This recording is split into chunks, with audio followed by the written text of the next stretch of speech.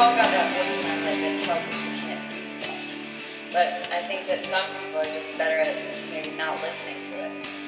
And by sitting down with those people, asking questions, and then recording it and blasting it out on the internet, perhaps, maybe, I can help other people like me get out of our own way.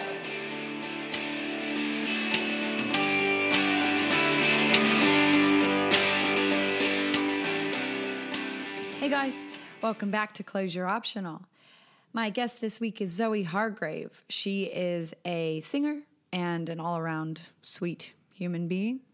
This conversation is about fear, about not being good enough, about feeling like an asshole when you buy from corporations, and about some religions and cults that we both got suckered into in our lives. And, perhaps a little warning that getting jizzed on is probably not the pathway to God. Zoe also sang some songs live in the studio at the end of the podcast, so I took one of those songs and put it right at the start so you can hear her sing, and then also there's a couple more at the end. So if you want to hear more of Zoe singing, she's got a gig this Saturday, the 12th of May, from 2 to 5 p.m. at the Yard Cafe in Mermaid, and I'll have all the details up on the post. And you can follow her on Instagram at Zoe Hargrave. Hope you guys have had a good week and enjoy the podcast. Here it is.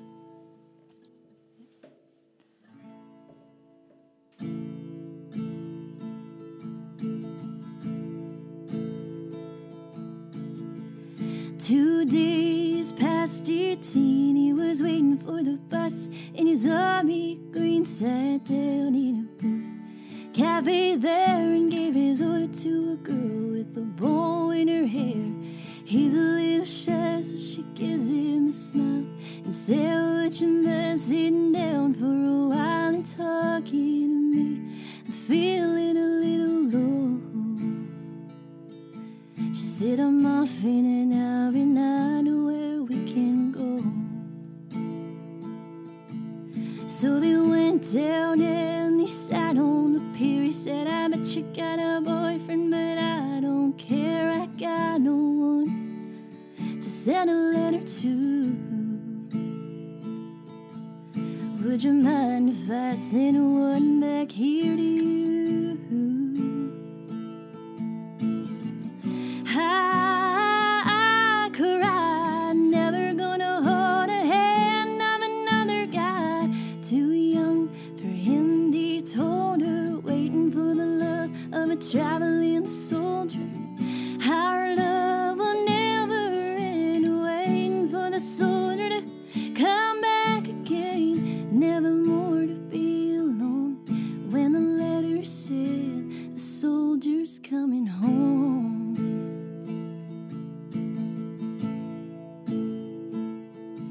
So the letters came from an army camp in California and Vietnam, and he told her of his heart. It might be love and all of the things he was so scared of. He said, "When it's getting kind of rough over here, I think of that day sitting down on the pier, and I close my eyes and see your pretty smile. Don't worry, but I won't be able to write for a while." I cried, never gonna hold a hand of another guy. Too young for him, they told her, waiting for the love of a traveling soldier. Our love will never end, waiting for the soldier to come back again. Never more to be alone. When the letter said the soldier's coming home.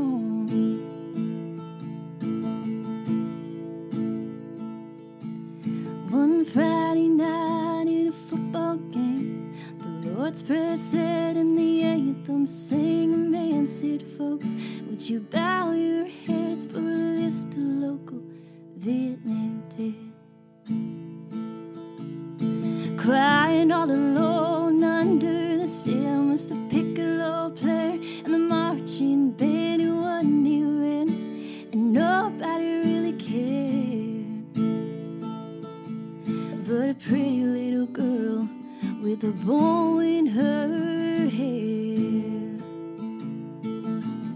I cried, never gonna hold a hand of another guy. Too young for him, dear told her, waiting for the love of a traveling soldier. Our love will never end, waiting for the soldier to come back again. Never more to be alone. When the letter said the soldier's coming home.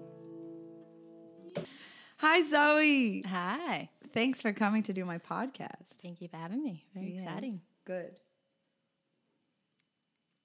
Oh, that tea's so nice. Apparently you can buy it at Pack Fair, but I hate Pack Fair. Me too. It's just, I get like social anxiety. I'm like, too many people. It's fucked, isn't it? I don't. it's too There's much. something like energetic about going into a shopping center, and I don't have any idea about like how energy works. You know, like I'm not sure I'm into that world, but it's something so tangible. I walk into like any kind of big shopping center like that, and I immediately just feel like everyone's like just on a shopping buzz and like trying to buy stuff and needing stuff and getting stuff and hustling, and I just find it fucking horrible. Me too. I'm like not a shopper at all. No. So I'm like, You've got really nice clothes though. Like in all of your videos and stuff, you've always got nice things on. they're always cheap. Where do you get them from? Like literally, like Kmart. Oh, Or like true. just like there's little shops in Burleigh. I'll just go along and grab things. Yeah. Anything on sale. Like I will literally wear anything. ass. It's just You have to be when you're trying to build your own life, man. yeah. Yeah, I'm the same. I think I got really lucky. Like when I was working in the mines and I had all a shitload of money, I lived with a couple girls that were really good at fashion. That was like their thing. They were real into it and they were real like, so I had the money and I was like, can you just take me somewhere and just get me stuff? Because I don't know how to do this. I love that. And they dressed me and bought me clothes. My sister's such a fashionista. Like she's in Melbourne, Oh, so of everything's like course. high end, and I'm like, I just bought my joggers from Kmart. It's Yeah. $12 at Kmart. Wow. I think, I mean, Kmart's got its own fucking problems, which I always get into gross arguments with people about this because I'm still like just as bad as anybody like for buying from Kohl's or buying from Yeah. Woolies, but I have this like deep distrust of those big corporate people. And every time I go to Kmart and I see something that like, I just don't understand the value of things. Like how can something cost $5 at Kmart and cost $20 somewhere else? So obviously the price is $5, but what the fuck is Kmart doing to get a $5 price? Yeah, that's what Blair and I always talk about. What's behind all this? Yeah, man. And Are we it's giving money to a corporation we shouldn't? You know, Yeah. like, yeah. What's you do happening? feel a bit gross about it because it's Yeah. like, well, what the fuck am I contributing to here? But at the same time, I don't really understand if I'm just being an asshole. Like I don't really know if I'm just, you know, like. Because it's like one of those easy things to be like, oh no, I don't shop at Kmart because I'm cool. You know, like, yeah. I'm trendy. I shop at op shops. I don't even do that. I'm way too lazy for that, and Yeah, I've got too weird of a body. Yeah, I'm just a tight ass. That's what it comes down to. I'm like, nah. But there is something like that you can totally tell the difference between something that's like crafted nicely. Do you know when someone like really has put a lot of time and energy into building a chair, or you could buy the same shit from IKEA, you'd still be able to tell the difference between the chair that was handcrafted and the one that's at IKEA. Yeah, absolutely. I think this is something I've been talking about a lot lately because it's a part of this book that I'm trying to write is how we recognize like that amount of energy and dedication and passion and love that's put into something. We can all kind of recognize it. Yeah. And I think we recognize it to different levels. Like you being a singer, you would be able to feel that in yourself. Like some days you're not on. Some days you're just trying. Absolutely. Like if I'm practicing in the morning, sometimes I'm like, I'm not here. Really? Yeah, like I'm not here. Or So do you find like if you went to the like do you have to warm up or something, or is it just like your life has to happen and then you get relaxed? No, like generally I'm best if I'm alone. Like I can get in my little element Yeah. and do it. But some mornings I've been practicing a lot lately with gigs coming up, and I'll just start singing and be like, Nope. it's not happening. I know, isn't that funny? Because you've got a voice that doesn't need practice, but you know the difference between Yeah. what you sound like when you're on and what you sound like when you don't. When you're not. It's funny because I've been practicing and Blair's been there and he's like, oh, perfect, you've got it. I'm like, no, like that Yeah. was so bad. Like, we're hearing the same thing. Well, you also are going to be way harder on yourself than you realize. Yeah. But he's also going to be softer on you because he loves you. I love you. I know that is a really fucking hard thing, being a creative person, especially somebody that's sensitive, because that's exactly it. You're way too self-critical. The only reason that we're driven to create things or think about stuff in different ways is because we have this like weird unsatisfaction with the way we are, with the way the world is, whatever it is, because it's caused you to not just accept your life as it is. It's caused you to be like, I really want to feel this thing and I want to be better at feeling this thing. And every day that you go to do that is a one step closer to getting to perfection, but you never really get there. Yeah, that's it. And for me, it feels like out of my control. Like there are days I'll sit down and draw and it's just not there. And then there are other days where I'm in it and then it's like, fuck, how can I like bottle this? How can I control this? Yeah. Do you have tactics that like put you in the zone if you're not feeling it? Or do you just do something else? Well, I remember that conversation we had when I was just starting to do gigs, and you're like, practice for 2 hours a day, no matter how you're feeling. So that's what I've been forcing myself to do, even on the days I'm not really feeling it. Oh, good shit. Because it's Awesome. like, you know what? Like, I'm going to have to do this live really soon. Yeah. And on the day I might be feeling really crappy about it or really good, but I'm going to do it. Yes. So I'm like, just do it. So whether I'm in the zone or not, I'm practicing before I go to work and before I go to bed. Cool, man. So it's like, yeah. Well, and that, and you're absolutely right. Like you've touched on a really good point here is that this is a pure creative sabotage where we go, I'm not feeling it. So whatever, like I'm not doing it today. And you're absolutely right. It just shuts you down because if you're not feeling it on that day, you can't let that promoter down. You can't let the people down that you said you were going to sing and then suddenly you can't do it. It's like, no, that's what not I keep good thinking. enough. I've set a date and I have an obligation now. So I'm doing it. Yeah. Like my dad's flying up. My friend from Canberra, I'm like, oh, yeah, you're all coming. What does that pressure feel like for you? That's really strange. Like I'm 24 and I've literally spent my whole life just wanting to play music and like been terrified of it. And I don't even know why I've been so scared. Like it's just. Yeah, what's scary about it? I don't know. Maybe it's the fear that people are like, oh, you're good. And then I'm like, what if I let them down? You know, I'm going to get out there and they're like, oh, yeah, you know. Yeah, like, are you ever afraid you'll shut down and not be able to do it? Or just that you won't be as good as you think you should I think it's more that. It's more like, you know, I don't know. Yeah, it's strange. But, yeah, I still cannot understand why we think that being creative is scary. Because you're absolutely right. It is. It's like the thing that we want to do. And it's the thing that gets me up in the morning is that I can't live a life any other way. So I have to do it. But, yeah, you're all the time you kind of succumb to this weird fear. And if you could like drill into that fear, like where does it live in your body? I think it's all in the mind. But like physically, can you feel it? Yeah, when you think about it? When I'm anxious, it's sort of like the stomach goes a little, like I get that butterfly feel. But it's funny, like lately it's kind of subsiding a little. Like I went into the studio recently to record some songs because Blair bought me that voucher for my birthday. Rad. And I was standing there and I was like, oh, these butterflies are a different kind of butterfly. Like, yes. I'm like, holy crap, I'm in my element. You know? Like, that is so cool. It was crazy. That's fucking awesome. Yes, there is a really distinct difference, isn't it? When you're like deeply connected to that path and you're about to get on stage, but you know what you need to do. And then the other butterfly is that stupid doubt voice inside your head that's like, you're not good enough. You're not good enough. It's like, no, this is a different thing. You're absolutely right, man. Like that, I think a lot of people I think that not many people have the opportunity to feel that second kind of butterflies because the first kind of butterflies usually just like even sometimes you don't even feel the butterflies yet. You just get that, like, I know people that react to fear with anger. And they'll just go, fuck that. Yeah. No, fuck that. I don't fucking need that. You know, just like immediately shut down. And it's like, no. That thing, there's a great book about this called The War of Art. Have I told you about this book? I think that was where I got that idea about showing up, where I told you, even when you're not feeling it, just to do it anyway.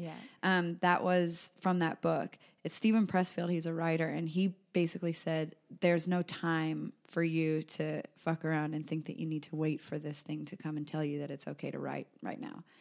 You got to slog through the shit and you got to just keep showing up and prove your dedication, and then eventually something will come out of it. And that's the feeling. Like, that's the idea, is that even when you feel shit, even when it feels stupid, you just keep pushing, keep pushing, keep pushing. And then on the other side of that is that feeling, the second kind of butterflies, where you're like, I did this. I'm here now, and I'm in it. Yeah, and I love that, because that's like generally been my whole life. Like, oh no, I'll do it next year. You know, no, I'll feel braver next year. And it's like I'm getting a year older every year, and I haven't done it. So now I'm like, I'm just going to do it. Oh, man, that's so cool. What do you think has changed in you? I don't know. Like, the first sort of live thing I did was the Russian roulette fight show. And I got the message from the promoters, and I was like, nah, not doing it. In my mind, I'm like, nah, I'm not doing it. And then I was writing, I'm like, yeah, sure. And I was like, oh, God, like, I'm locked in. You know, I've told them I'll do it. I have to do it. Yeah. And you smashed it, too. It was amazing. Thank you. And you're doing that same thing tomorrow.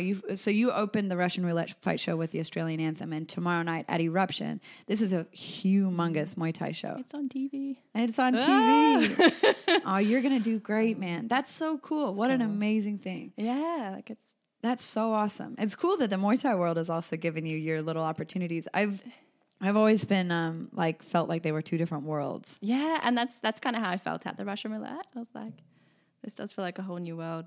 Yeah. You know, like, oh, I'm just the musical act in the middle here. But yeah, because it's kind of like, it's like, oh, violence and creativity don't really go together. Yeah. Like, everybody that would know me that has known me for my whole life, as soon as they found out that I was fighting, they were like, what the fuck? And like, they know that I've got a bit of that fire in me, because when I used to get real drunk, I always used to like wrestle and stuff. So they knew that there was something about me, but it wasn't like, yeah, I've never had the desire to fight people. But then once I started fighting, I realized, like, oh my God, the things that I'm learning and fighting are actually those same blocks when I go to write or draw, and I stop. I don't want to put my artwork out into the world because I'm ashamed or I'm embarrassed. I get the same thing. It's literally that I just think that I'm not good enough, and then I'm going to embarrass myself. Yeah, that's honestly how I feel. I'm like, oh my God, I'm going to Isn't strum that a so wrong stupid? chord, or Yeah. And playing the guitar is a scary one. That was what I was most anxious about. Because Yeah. I started playing when I was probably 12 or so, but I wasn't the best at practicing. Yeah. As a kid, I kind of neglected, and I was like, oh, I've got my guitar lesson tomorrow. I better quickly learn what I meant to learn. Yeah, the old I spent the whole lesson like procrastination. diverting him to other topics, like, oh yeah, I like your shoes, or like, oh, he knows. He knows that- Snap a string. Yeah. Oh, that's awesome. You're like, whoops, I can't play this Oh my song God, now. sorry. So, would you say that singing came really naturally to you, and the guitar was actually something you had to work at? Yeah, Yeah. because singing, like, it's been there forever. Like, I was trying to think when it started, and it's just always been there. Just grew up with music, and it was just something I loved early on. Yeah. And then I think I had that image in my mind of, country singers play guitar. Yeah. So I wanted to play guitar. Yeah. So I went to my first guitar lesson at 6, and then I never went back after because I was like, oh, I'm terrified. And I It's went, hard. Yeah. It's besides surfing, I've always said that surfing and guitar were the two hardest things that I've ever attempted to learn. And it's because it's physically painful too. It fucking hurts your yeah, I fingers. just had to like retrain my fingers. Did you find any relief with that using isopropyl alcohol? Oh, I forgot to try that. Yeah, try it. Yeah. It did seem to help me for a little bit when I was doing it. You just like put a pad of isopropyl hold it. alcohol and hold it to your Yeah. fingertips, and then I don't know if it dries out the skin or it makes the callus a little bit quicker, maybe, or something. Yeah, because I'm on for like 3 hours next weekend. It's a long gig. Yeah, that's a long gig. Do you get breaks in between? Yeah, so I can sort of do 45 minutes on, take a little break. And have you got that much content, like that many songs? I think so. I've just been printing out a lot of songs and timing myself. I'm like, I hope I have enough. A few Rad. repeats here. Oh, God. Just get like the same strumming pattern, but different chords. Yeah. Yeah. For me, it's always a strumming pattern. What Yeah. is that where you struggle? Yeah, and I've kind of got my own little thing going on. So I'm like, I don't even know if this sounds like the introduction, but this is what I'm going with. So I know. That's the cool thing about covers is that you're lucky because you've got such a good voice, like such a beautiful, strong, natural voice that really anyone's going to listen to what you've got to do either way. No one gives a shit. Like just hearing that voice, it will be enough. no. It is. It definitely is. And obviously the guitar behind it is it's just you keeping yourself rhythm with yourself. Yeah. And do you ever find moments where you just like get into a flow of it where you don't actually realize that you're there anymore? Yeah. Yeah. What a fucking amazing feeling. That's cool. What does it feel like to you? It's fun. Like before I came here, I was practicing, and I was practicing this song that I used to sing as a kid. And I just started crying at the end of it. I'm like, what is going on? Wow. Like just that real connection to the music. And it does that. It's always kind of done that to me. It's weird. And I am like a little bit of a sensitive soul. A little bit emotional. But just a bit emotional. a little bit emotional. But yeah, like it's always done that to me. Do you feel it physically in your body? Like I asked that same question before about the fear, because I feel like there are very tangible physical sensations that you get that sometimes we catalog them depending on the meaning that we give to something. Mm-hmm. We can catalog that feeling. Like if I associate it with a story that I'm afraid, then I have this feeling of being afraid. Or if I feel like I'm in love and the story makes sense that I'm in love, then that feeling feels the same to me. It's like an adrenaline in my chest. That's where I get it in my chest, and like it kind of like comes up. Yeah. Like kind of hot and tingly in the middle of your chest. I feel my cheeks get red and I get really warm and then a little bit teary. Yeah, isn't that funny too? That because we generally associate tears with sadness, but I get that too. Just any kind of emotion. After every fight, I get out of the ring and I kind of like see everybody and sort of storm past everybody as much as I can, get alone, and I just cry. Wow, it's so crazy. And it's not that I cannot physically put an emotion on it. There's no story. There's no reason. Yeah. It's just, it's always so overwhelming. Whatever the feeling is, it's all the adrenaline and I did it and what the fuck just Maybe happened? It's like a relief thing. Yeah. I don't know whether for me, like crying tonight was like, I'm doing all this. Like I feel like it's happening and like this weight's off my shoulders. I'm like, I can be me. Oh, Zoe, that's so cool. Yeah, what a great feeling. I don't know. It's strange. I don't even know how to explain it. Well, I think like it's that sensation, what you were talking about before when you said like the second kind of butterflies that you got. Somehow, like, because the context of your story originally was, I'm scared, that's what butterflies feel like. And then now it's like, I'm personally walking myself off this cliff on purpose because I want this feeling. And that is absolutely a different sensation. That's so cool that like everything you ever thought that you couldn't do or should be able to do or should have done and you were avoiding, you're embracing now. Yeah. You're literally just diving into something. And it's so weird when you put yourself out there, like how much comes. Like doing that Russian roulette show, the Eruption promoter was there. So then he asked me to do the next show. And it's just crazy how it all comes around. Oh, yeah. And I'm doing one cafe and I just got another one message me today. And I was like, oh, what is happening? Yes, man. It's that momentum. It's out there. One thing, I was talking to my friend Kurt about this. He just came and did my podcast as well. And he was talking about it in the context of there being like sort of two vessels inside him. He calls them vessels, but I didn't understand at first because I was thinking like he meant like a jug, you know, like something that holds water, like a vessel. But he was talking about boats. And he was saying that like for him, boat 2 is the world and your life and your job and all the shit that you've got to do and your ego. And then boat 1, vessel 1 is this like that feeling in your heart that makes you cry or that feeling in your heart that makes you want to sing. And it's the thing that kind of like is actually driving both boats, but it's the little lifeboat. It's like the little thing compared to this big vessel that feels like your life. And so where this is going is that you have all these opportunities that appear in vessel 2 because this is your real life. This is really what's happening. There are people all around because you're really connected to that thing in vessel 1 that makes you want to do something. You are really want to sing and you really want that feeling. But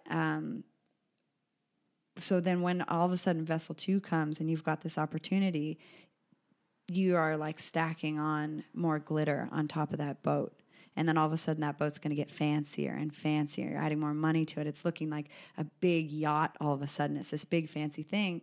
And you can potentially get caught up in that world. You can get caught up in that environment and suddenly be the singer, you know, and then just be like, you turn into one of those like fucking horrible diva type characters where it's just like, I need everything to be white in my hotel room. That's me now. You know, and because I can see so clearly and easily how that could happen because you're absolutely right. Like you have got this really incredible talent, and people can sense it about you immediately. And now that they're seeing it, you're going to have more and more and more people get to see what you're capable of. And what Kurt was talking about is like, you have to always remember that this vessel one was the thing that got you that yacht. You only have a yacht because you were so deeply connected to that little lifeboat. That little lifeboat was the thing that, like, no matter what, you're drowning away out in the world in your life. You birthed onto this fucking sea of God knows what, just this complete amazing sea of potentiality, and you clinged onto that lifeboat from the age of 6, as far as you can tell, is that you've been singing from that long. That was your lifeboat.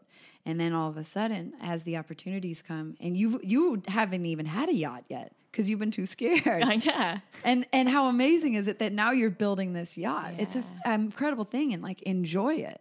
But also be aware that that little lifeboat is the thing that got you here. Yeah. It's a cool idea. It's a cool notion that he's brought up. I like that. Yeah. Because the analogy I always use, like, or the way I describe these type of people is like someone's just bought into their own bullshit. Do you know that? Yeah, you know what yeah. I mean?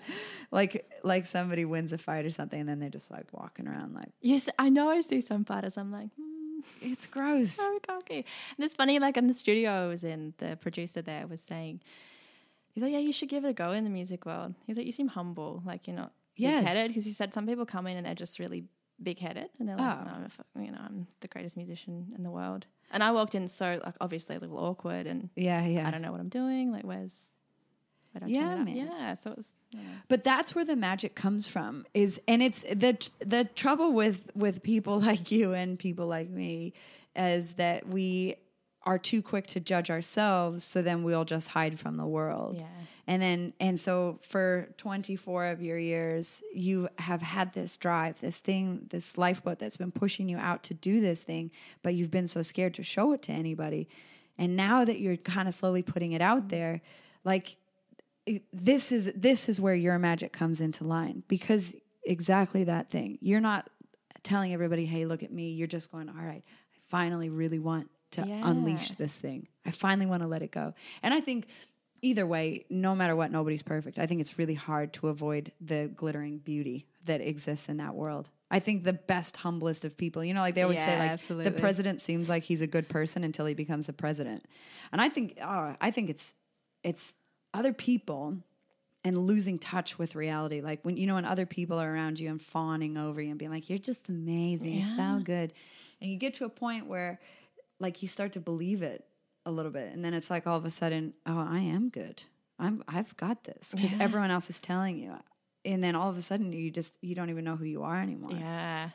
I think that happens. Yeah. I think that happens too much to people that have yes men around them. Yeah, absolutely. And so you're good. It's good that because Blair's the type of person that won't ever let you be that person. Like no, if you started being a bit of a fucking dork, pull your you'd be shit like, together. You'd be like, gross. Who am I dating? Yeah. Yuck.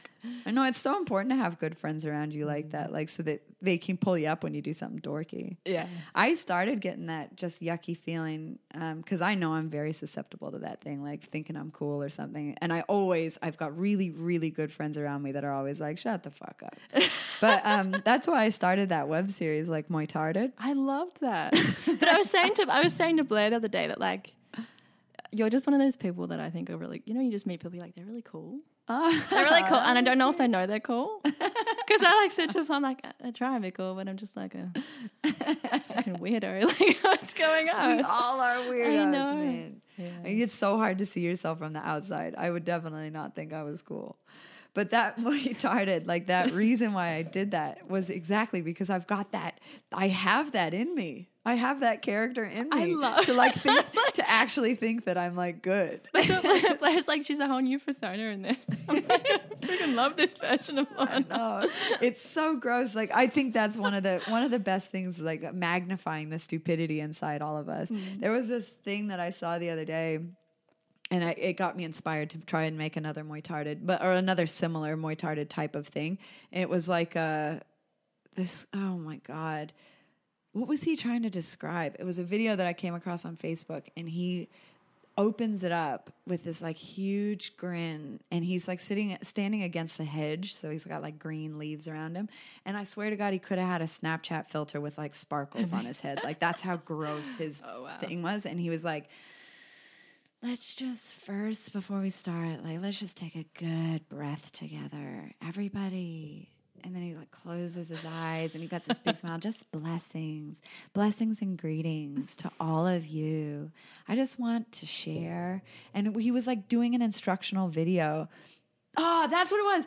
It was 12 rules for an empath or something, like 12 rules of life to live by as an empath. Oh. And so like, he's that far in his own world that an empath is a real thing, which is possibly a real thing. It's the idea that you can feel other people's emotions to an extent. And I know I can do that, but pretty much every human being can, because unless you've got autism or on the spectrum of some kind, or a sociopath, you are like able to see cues. Yeah, that's right. I mean, that's the definition of somebody who's a sociopath, is that they're not able to really like process social cues, so they act incorrectly, right? Disconnected. Yeah. And so like all of us are empathic in a way that we all have empathy. But so then there's this like new wave thing of like, I'm actually one of these empath types. Like I'm an empath. So I absorb other people's energy, and it's really hard for me. And so then this video, so he's like already in the world that thing is definitely a thing that really exists for sure, 100%. That's real. He is an empath.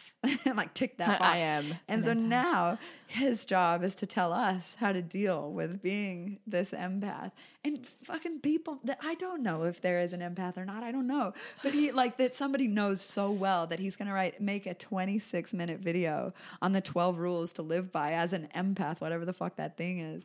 And oh my God, it was so agonizing, but so fucking hilarious. Couldn't stop watching it. Yeah, I watched it. I think I lasted about 3 minutes until I was like, oh, I am literally wasting my life. Like I know I find myself doing that. I'm like, what am I doing? Yeah. Oh wow, that was What's 6 minutes here? of my life. Oh, it was so bad. But like, you need characters like this in our lives, because I absolutely need to see that sometimes, to remember that like, oh, this is a funny concept. This is a funny thing that people do. That there's nothing wrong with him as a human, and I'm sure he's probably actually helping a lot of people that also are empaths in their life. You know, like people maybe do struggle. I don't fucking know. I don't know what all of that means, because I just don't really have the energy or time to dive into it, to a cult.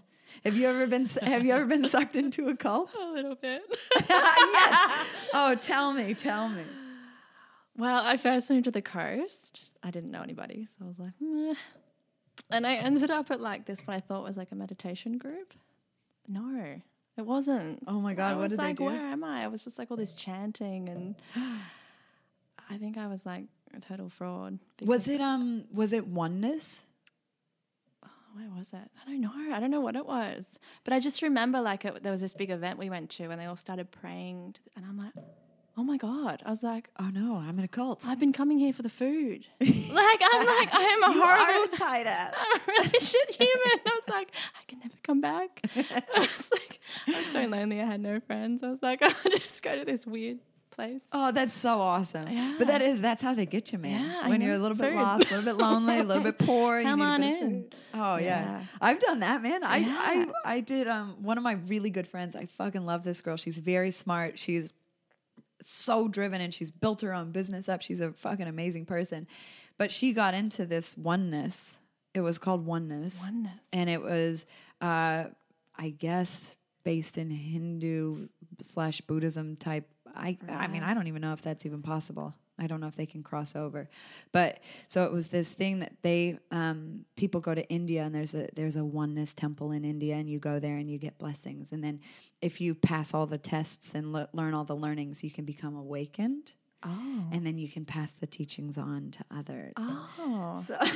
So this, and I was the same as you, just kind of, I'd moved back to the Gold Coast. Like I'd split up with my ex, and I was a fucking drunk. I was just drinking all the time, super lost, and had decided that like I needed to be an artist, and that meant that I neted to drink whiskey all day, every day. Yeah, you were just sparking that creativity. Yeah, like I was just like, I'm Jack Kerouac, and I'm tortured.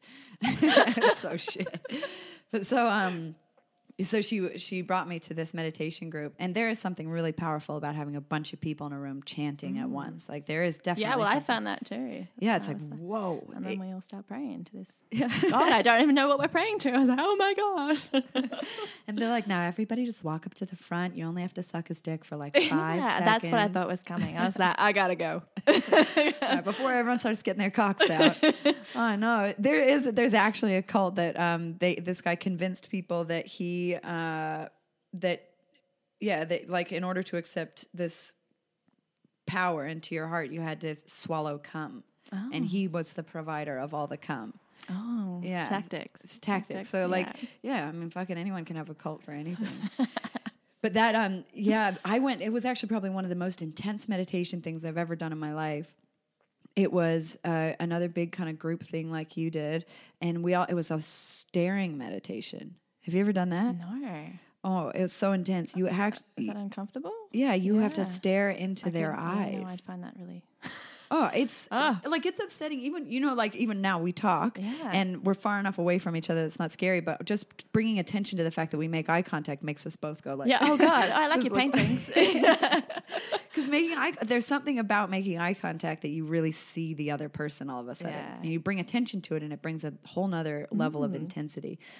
But so this day, I had just kind of been broken up with, sort of, by somebody that I thought was my one and only. Like I really thought that he was going to be the thing for me, and he let me down gently and just told me he didn't find me. I've been there too. Oh, it it's was horrible, awful. isn't it? And so my flatmate was like, just come to this meditation thing. It'll help. It's very cleansing. It's very healing. I was like, okay, I need something. And so I went, and we sat in the front row, and 2 people that were awakened, like so had gone to that temple or whatever, came back and became awakened, were sitting at the front. It was a man and a woman, and they just like stared out at the crowd and locked eyes with you for a period of a few seconds, and then they'd rove their eyes over to the next person, and they would just stare into the eyes of everyone. We sat there for maybe 2 hours. 2 hours of staring. Of staring into somebody else, where I'm just sitting in a chair staring. And it was so intense. I was just sobbing by the end of it. Like I was just crying and crying. There's something so full on about, and it was all so much bullshit. Like I walked in there and I was just embarrassed to even be a part of it, but I didn't want to be an asshole because I have always been that asshole. I grew up listening to punk music, like, oh, fuck this, fuck, you guys are gay. It's just like such a shitty attitude to have. I was like, all right, now I'm going to hang in there. I'm going to do this. I'm going to become awakened. It was so intense. Yeah, I'm going to become awakened through you. And then when he like came on my face, like that was when I knew it was time to go. Yeah. We've hit the finish line. Yeah, we have now hit the finish line, and I feel extra ashamed. I am awakened. Yeah. He's like, here, take this cloth of magic and wipe my semen off of you. I came up with an idea for a painting that ended up being a good painting actually after that. So there is definitely something to that, like getting out of your own head and doing something that clears your head out. But I don't think you have to do it that way. Yeah, I didn't find my cult to be the thing for me. How'd you get out of it? Well, so we tried to leave. I was with a friend. We were both new here and we didn't know anybody, so we both went to it together. And when we realized we had to walk up and pray to this God, we tried to sneak out, and they like grabbed us and threw us back in. They're like, "No, go pray, say your prayer." my We're like, "Oh my God. God, we have to do it." Oh, that's scary. Yeah, I was so uncomfortable, and then we just left and never came back. It's the worst for a person like you because you're so like kind and lovely, and you don't want to upset anyone. I know. I'm like, I'm gonna have to go friggin' pray. I'm not remotely religious at all. Like I was like, oh no, I just can't. I had to do it. Oh, I was there. my boyfriend in high school was a born again Christian. How was that? Oh, I was with him for 2 years. I loved the shit out of him. He was so cool. He was a really cool person, but at one point he was like, this is a really big part of my life, and I'd really like you to come. And it was to like a youth group thing that Americans are we just do everything too hard. Like we go way too deep into everything. So they like brought bus loads of people up from Texas, these born again Christians, like buses and buses and buses full of them, filled up this church with all it was like a whole weekend thing. Apparently, like they used the Denver Convention Center for some of this crazy thing. It's the youth camp weekend, whatever the fuck. So he was like, it's a really big deal. It only happens once a year. Will you please come to one of the events? And I was like, all right, just pick the least weirdo culty one and I'll do that with you. And I went, and it was so crazy. They started out like they had like a DJ and a band, and they had like a real charismatic MC as they do. You know, like the young. He was like young. He's like 24 or whatever. He's like, "Hey, champ, yeah, man." You know, he was real cool. He's cracking jokes on the mic, you know. And then like they had some game that they played that was like Fear Factor, and they took Burger King, McDonald's, and Wendy's, 3 different fast food places. Brought a full meal of it and then put it into a blender and blended it all up. And then the challenge was who can drink it the fastest. And then you won a prize. Like you get a whatever. So this is the whole thing. There was like all these games and events, and everyone's like party down, and this live band's going to play. It's so cool. And then they started the sermons, and that charismatic MC guy started it off by being like, just gonna clap your hands to some music, and all of a sudden I started feeling this like rhythm in the room where everybody's like really getting a bit serious and a bit deep. And then this older guy came in that was the preacher, and he started talking about just fucking hellfire and brimstone. Just that if you don't accept Jesus into your heart, everyone you know, everyone you love is going to be in eternal damnation. They're going to be burning to death. I would have burnt to death. Yeah. And immediately I'm sitting there going, instead of it making me feel like, oh, fuck, I better accept Jesus, I was looking around going, how the fuck do you dare talk about me or my family like that? Like, this doesn't make me want to love you guys, or it doesn't want to make, I don't have any appreciation for what you're trying to say, because literally all you're doing right now is just making me feel like my entire reality is wrong.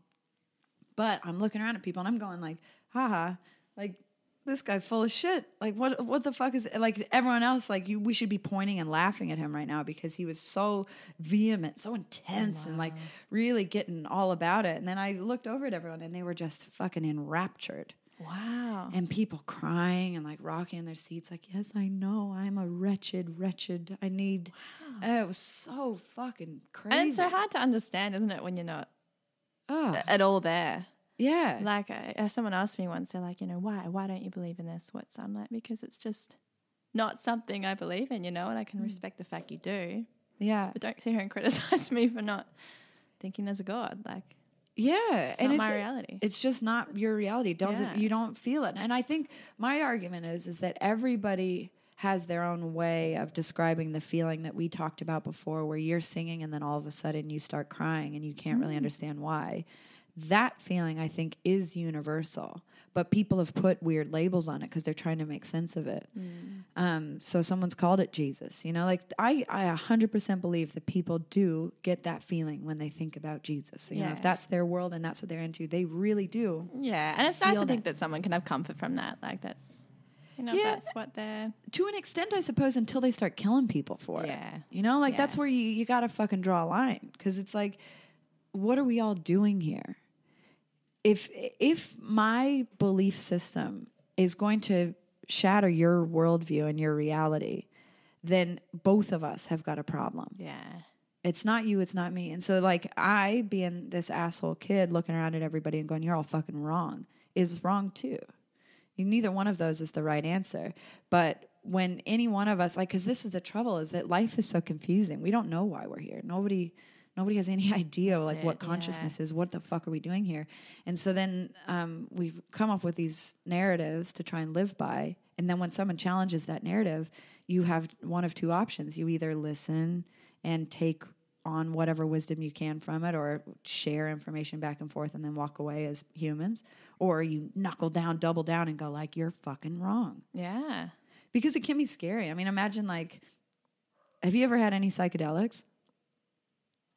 No. The like, I feel like that moment where somebody finds out that maybe God isn't real or something, like somebody that's born as a Christian and then all of a sudden they just get a mind-blowing experience that just shoves Jesus out of their heart. It's you know, gone, yeah. whatever it was that happened, and it's not necessarily a good thing. Something could have happened to them. They were trekking along fine, and then all of a sudden Jesus is gone. That's a lot what psychedelics feel like to me. It's like that you think that this is a hard table, and I drink water, and I do Muay Thai. My name's Lorna, and then all of a sudden you have a psychedelic, and it's like nothing you ever believed is real. Wow. And this whole thing that you believe to be yourself in this reality is a different thing. And it's at the time it seems so real that you come out of it going like, Jesus, fuck. Like What is happening? Yeah, what is this thing that we're in? And really nobody knows. And every time you kind of draw attention to it, people get really uncomfortable. Yeah. Because why not? I mean, like that's a scary feeling. It's funny because I remember I went to a public school when I was younger. And we had scripture there. And I remember sitting in on scripture and I would just like look around and be really uncomfortable. Like as a kid, I'm like, this feels so wrong. Like I don't want to sit here and do puppet shows with Jesus. Like this isn't my thing. Like, and I worked it out. What felt wrong about it? I think they were just telling stories. And in my like 6-year-old mind, I was like, no, that's not factual enough. You know, like. Yeah, it doesn't make sense. It doesn't make sense to me. And then I went home to Mum. I'm like, no, I don't believe in this. She's like, that's cool. You know. Yeah. I'm like, can you please write me a letter so I don't have to go to scripture anymore? I don't want to do this anymore. Wow. They did that in public school. Yeah, I thought that was really weird. That is weird. Yeah, every Wednesday. And I didn't want to be there. Isn't that funny that, like, I wonder what it is about people, like some certain people like you, because you are, like, obviously very open-minded, very receptive, very kind, that you, like, why is it that some people don't become, like, stuck in those cults and other people do? Like, I don't know that there is a universal kind of, I think it probably happens with life situations a little bit, but it is confusing to me that some person could sit down and be like, no, this is the truth. Yeah. And it's funny because I am, like, I like to listen and hear people out, but I know my limits. Like, I'm like, no, that's not, I'm so uncomfortable. I'm shifting from this. This isn't, not okay with that. Do you feel like you're pretty in tune with, like, your intuition? Yeah. Yeah, and I think like be empath, but I think that like I get feelings where if I feel like a situation's really uncomfortable, I need to shift from that, and I will pull myself out of it. Yeah, I just get like a really intense feeling, or just situations I'm in. I'm like, no, yeah, I'm not okay with this. I think, we tend to get like disassociated from that feeling, but also I have a really good friend who tends to believe that feeling so much that she really shuts down a lot of options in her life. Mm-hmm. And I think this can be very confusing. I've come up against it with deciding whether or not I should continue fighting. Yeah. Because on one side, fighting is scary and it pushes you to your limit, and it's that jittery, yucky feeling that you get like when you're considering doing something dangerous or scary, and you're like, no, this isn't right. And you have to push through that to achieve something valuable.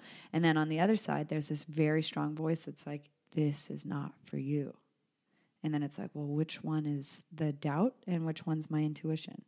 Which one do you listen to?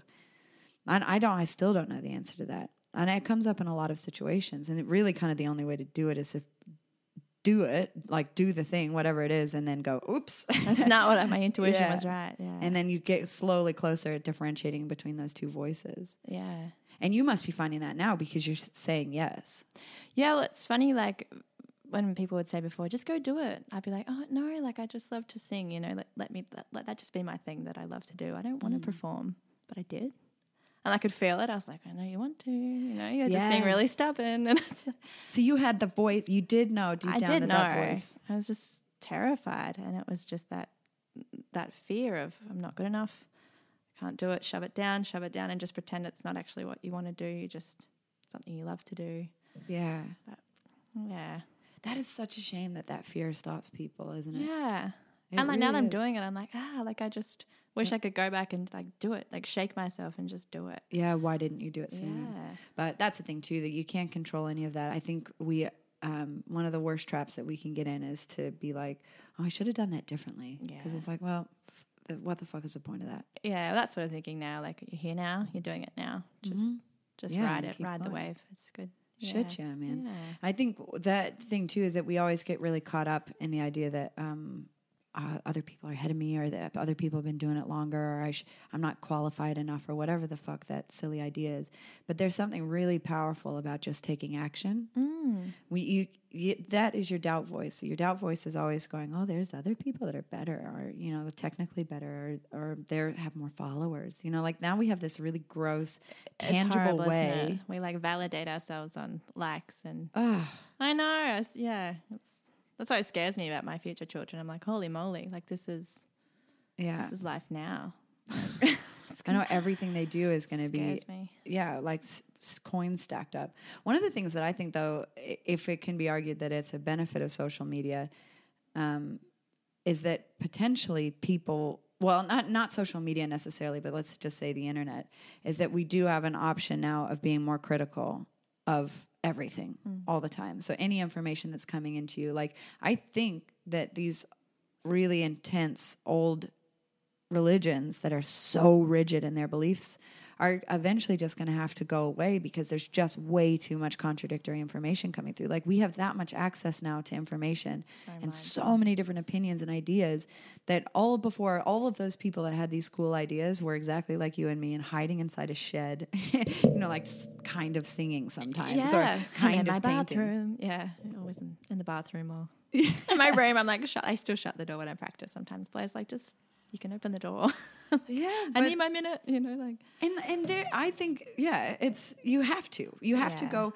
This is the other thing about it, and that's what's so creepy about social media, is that you do have to have that time on your own to develop yourself and figure yourself out. And if every day you're just in there like putting more pictures up or putting more posts up just to get more and more and more and more and more, it's like you again lose sight of that little lifeboat, because it's all of a sudden you're again just like looking for some extra validation. It's just like a drug. It's just like the cheap way of doing it. And I get it all the time when I feel like I'm not doing enough, or I get like, like, fuck, nobody's really listening to this podcast. And so then I'll like get this sensation that I need to just do something on social media. Like, oh, I just need to post something. And then I always stop myself and go, gross, man. You don't need to be that person. Yeah. And that's why a lot of my social media stuff is just stupid, like just stupid as fuck, because I make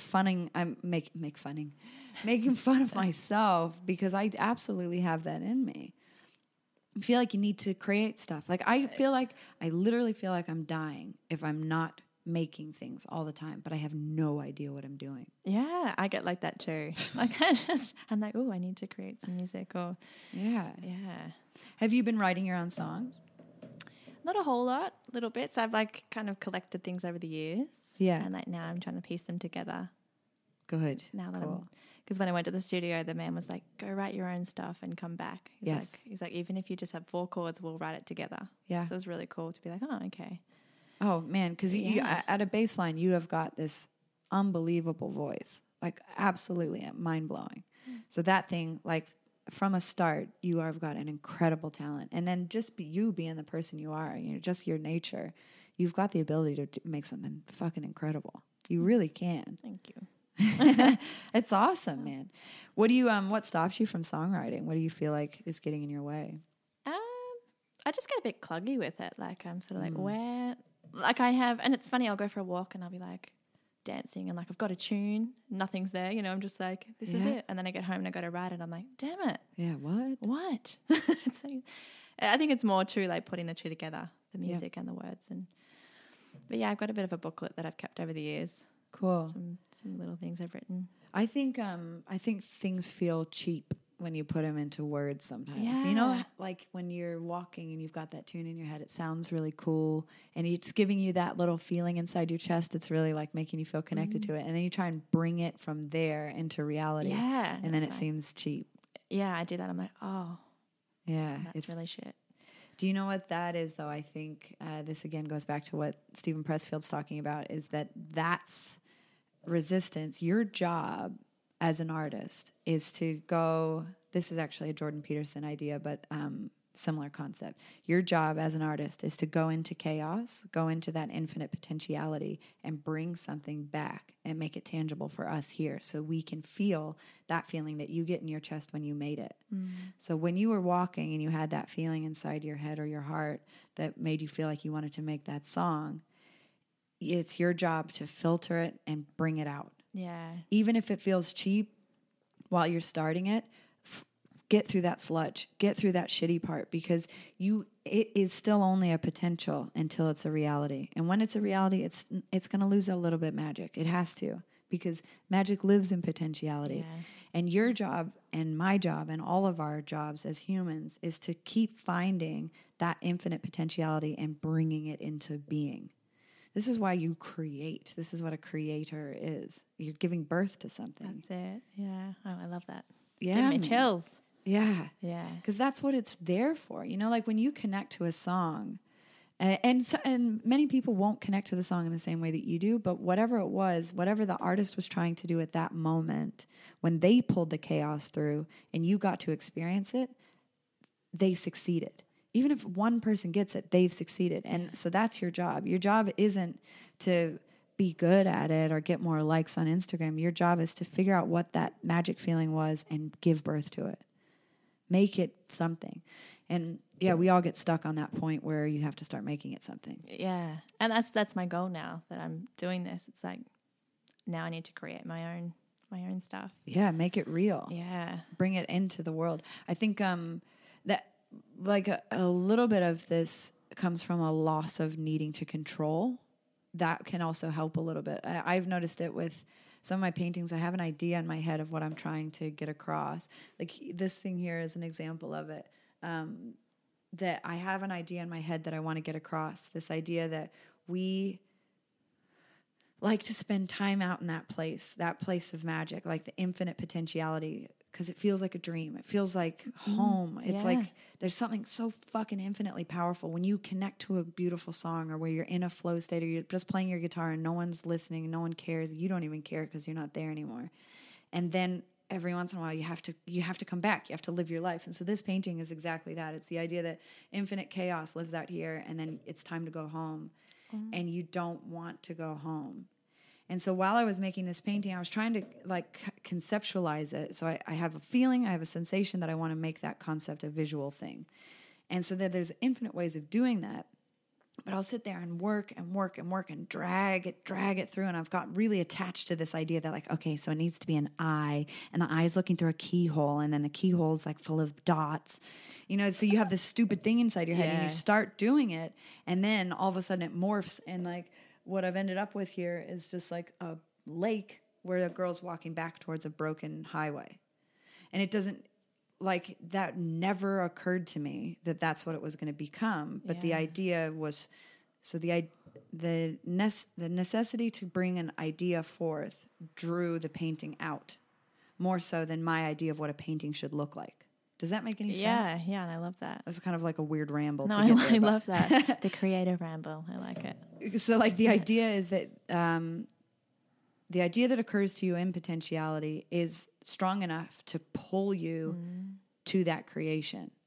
So if you're attached to an idea of, like, say you want to write about something in this feeling, and you're getting that feeling and you're getting that feeling over and over and over again, once you sit down to write and it feels cheap, you know, you like sit there and think, like, why is this feeling cheap? Because I'm too attached to this. That's exactly it, though. Like, I have this whole idea in my mind, a story that I just want to tell, and I like hold on to it, and then I'll start to write it. I'm like, this isn't what I want it to. You know, this isn't the story that I'm trying to tell. What do And you then I feel get like gets frustrated. off track? I think with songwriting, like, there's a bit of a structure. So I think I get caught up in the whole, like, I've got to rhyme it here or this or that, you know. That's why I love to write as well on the side, because I can be a little bit more flowy in that sense. But with songwriting, it feels a little more structured, and I get a little bit lost in that. Yeah, and that you have to repeat and bridge and hook and whatever. Have you ever studied like that, like the mechanics of song building or any of that? No, I've really been wanting to do that. Yeah, because sometimes there's, as annoying as it is, because you don't want to like follow a formula, because then you feel like you're shutting yourself down. But when somebody like gives you technical advice, like, oh, here's an example. I was asking somebody who's a realist painter. He paints things like hyper realistic, so they look like photographs when he's done with them. He's incredible, and he does it digitally on an iPad. It's fucking amazing. That's crazy, isn't it? And so I was like, how I was like, man, water is really hard for me to paint. I really struggle with water. I have no idea how to do it. How are you making that? And he goes, oh, water has two properties. It either reflects what's above it or reflects what's below it. And that's it. That's the only thing it can do. And then just that simple point was like, oh my God, I've been all the time trying to paint the intricacies of what water is and like what that they're shading here and they're shading there and what is that doing? When he actually just told me the mechanics of it and the simple facts of the physics of what water does, I was like, oh, that's so simple. If the wave is coming forward at this angle, it would be logically reflecting the sky. And if it's rolling at this angle, it's logically reflecting the bottom of the ocean. So whatever I've painted the sky in, roughly, needs to be that color of that water at that piece, at that part. And so now I can paint ripples because I understand the physics of it. Wow. So having somebody just tell you like, oh, this is the right structure here for that, this needs this kind of cadence or whatever works for songwriting, it may help minimize the amount of potential you have. Yeah. Yeah. Because they can kind of break it down into what the physics of a thing is. I don't know, like, if that would help, but... Well, actually, now I think back, I did go to I went to Nashville around 2015. Rad. Yeah, it was... Oh, my God. My childhood Dixie chick dream. Yeah, the home. I was like, holy moly, I'm here. And I did sit in on a songwriting class. It was just like a quick, maybe half an hour session. But they did talk about that a lot, the mechanics, and just like, bring this here, the bridge, now back to the verse, chorus. Because it's almost like it gives you... It's like a little treasure map. Yeah. Like, it'll help give you... Because... in creating things from potential, it's infinite potential. You don't know what the fuck you're doing. And it's like almost sometimes the possibilities become so overwhelming that you just shut down. Yeah. And so having like that little skeleton to work with, maybe does kind of pull your idea together. So major idea is I want to tell this story and I'm not going to let any bullshit, clutter, ego, rhyme get in the way of telling this story. Every time I use the wrong word because I'm trying to be cool, I need to check myself and go back to the reality of what the stories I'm trying to tell. And then follow roughly the recipe. And then you have something to work with at least. Yeah, and that's what the producer said. He's like, just bring a little something in. He's cool. Like, we'll create it together. What's the first story you want to tell? I think about my friend Josh with Down syndrome. I was trying to write about that the other day. Just like I was just thinking how much he shaped me as a person, and like just trying to put that into words of like this amazing friendship that's like just dictated so much of my life now. So I met him when I was 15, 16, and he, his mum put him in mainstream schooling. And it's funny looking back because I try and remember how we became friends, but it's like he just picked me out of the crowd. Yeah. He's just like, her, she seems like she'll help me, or, she'll be my friend. And we just had this crazy connection, this really beautiful friendship, still really strong now. And he's just, I can't even explain it. He's amazing. But like from then on out, my whole life was like, oh, okay, I want to be in the disability sector. Oh, wow. I want to break the stigma. And just, so I've been in the field since I was 19. Yeah, wow. So I did voluntary work before all that. And and it's still like such a fundamental part of my life. Like the disability sector. And that's why I like have all these plans and dreams of like integrating music, disabilities, and creating groups, and and it all started with him. So it's like, how do I write a thank you song for like helping me get here and making me me? What would you want to say to him? Like if you could just say sentences. No filter, don't filter yourself, just say them. Well, I was just talking about like his emotional intelligence, and just like I remember being at school and like if I'd had a really crappy day and I'd maybe had a little cry in the toilet at lunch and come back out and pretend it never happened and no one would notice, but for some reason he did. Like he'd be like, oh, and he called me Yui. Yui, like his arm around me, he's like, you sad? Like he just knew. Yeah. And I was like, he's just so in tune, and he was so in tune with me. Yeah. And how cool is that somebody doesn't let you hide? Yeah. I think there's something. This is why we seek true love and friendship and all of it, is that we can actually just be our authentic self.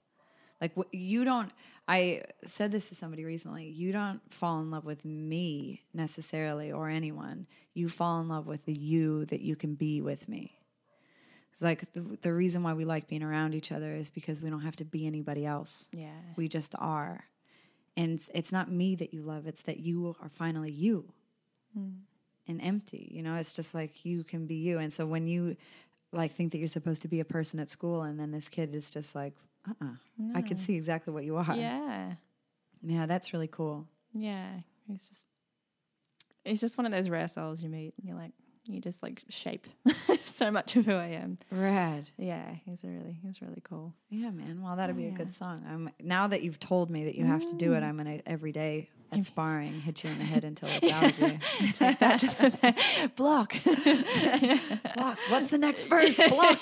Oh my God, maybe we should start that. That'd We'll be start good. like creative idea group, like it's our creative group, but you have to come to sparring. And whenever you try and give me some excuse why you can't You're just do going to punch me in the something, face. I'll hit you in the face. Because you'll definitely punch me in the face. I'll hold back. Well, play us a song if you want to. Would you like to do that? Yeah. Awesome. All right. Well, I'll stop this recording for a second while you get set up. Okay. Hey there, Mr. Tin Man. You don't know how lucky you are. You shouldn't spend your whole life wishing for something bound to fall apart. Every time you're feeling empty, better thank your lucky stars. If you ever feel one breaking, you never want a heart.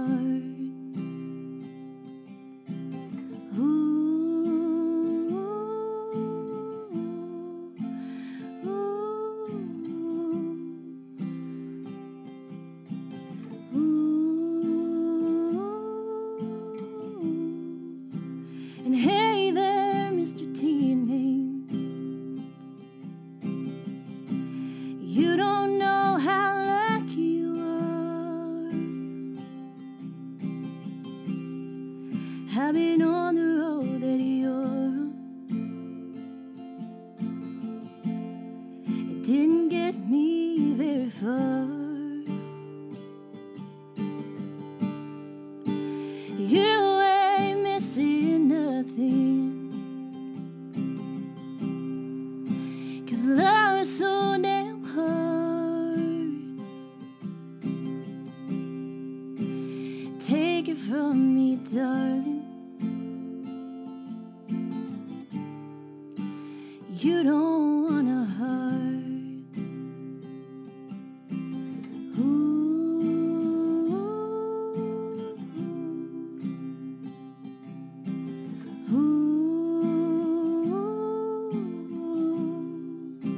And hey there, Mr. Tin Man, I'm glad we talked this out. You can take mine if you want it. It's in pieces now. And by the way there, Mr. Tin Man, if you don't mind the scars, you give me your armor, and you can have my heart.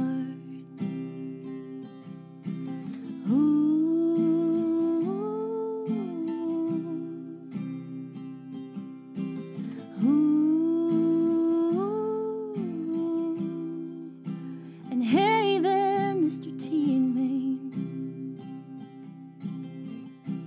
you don't know how lucky you are.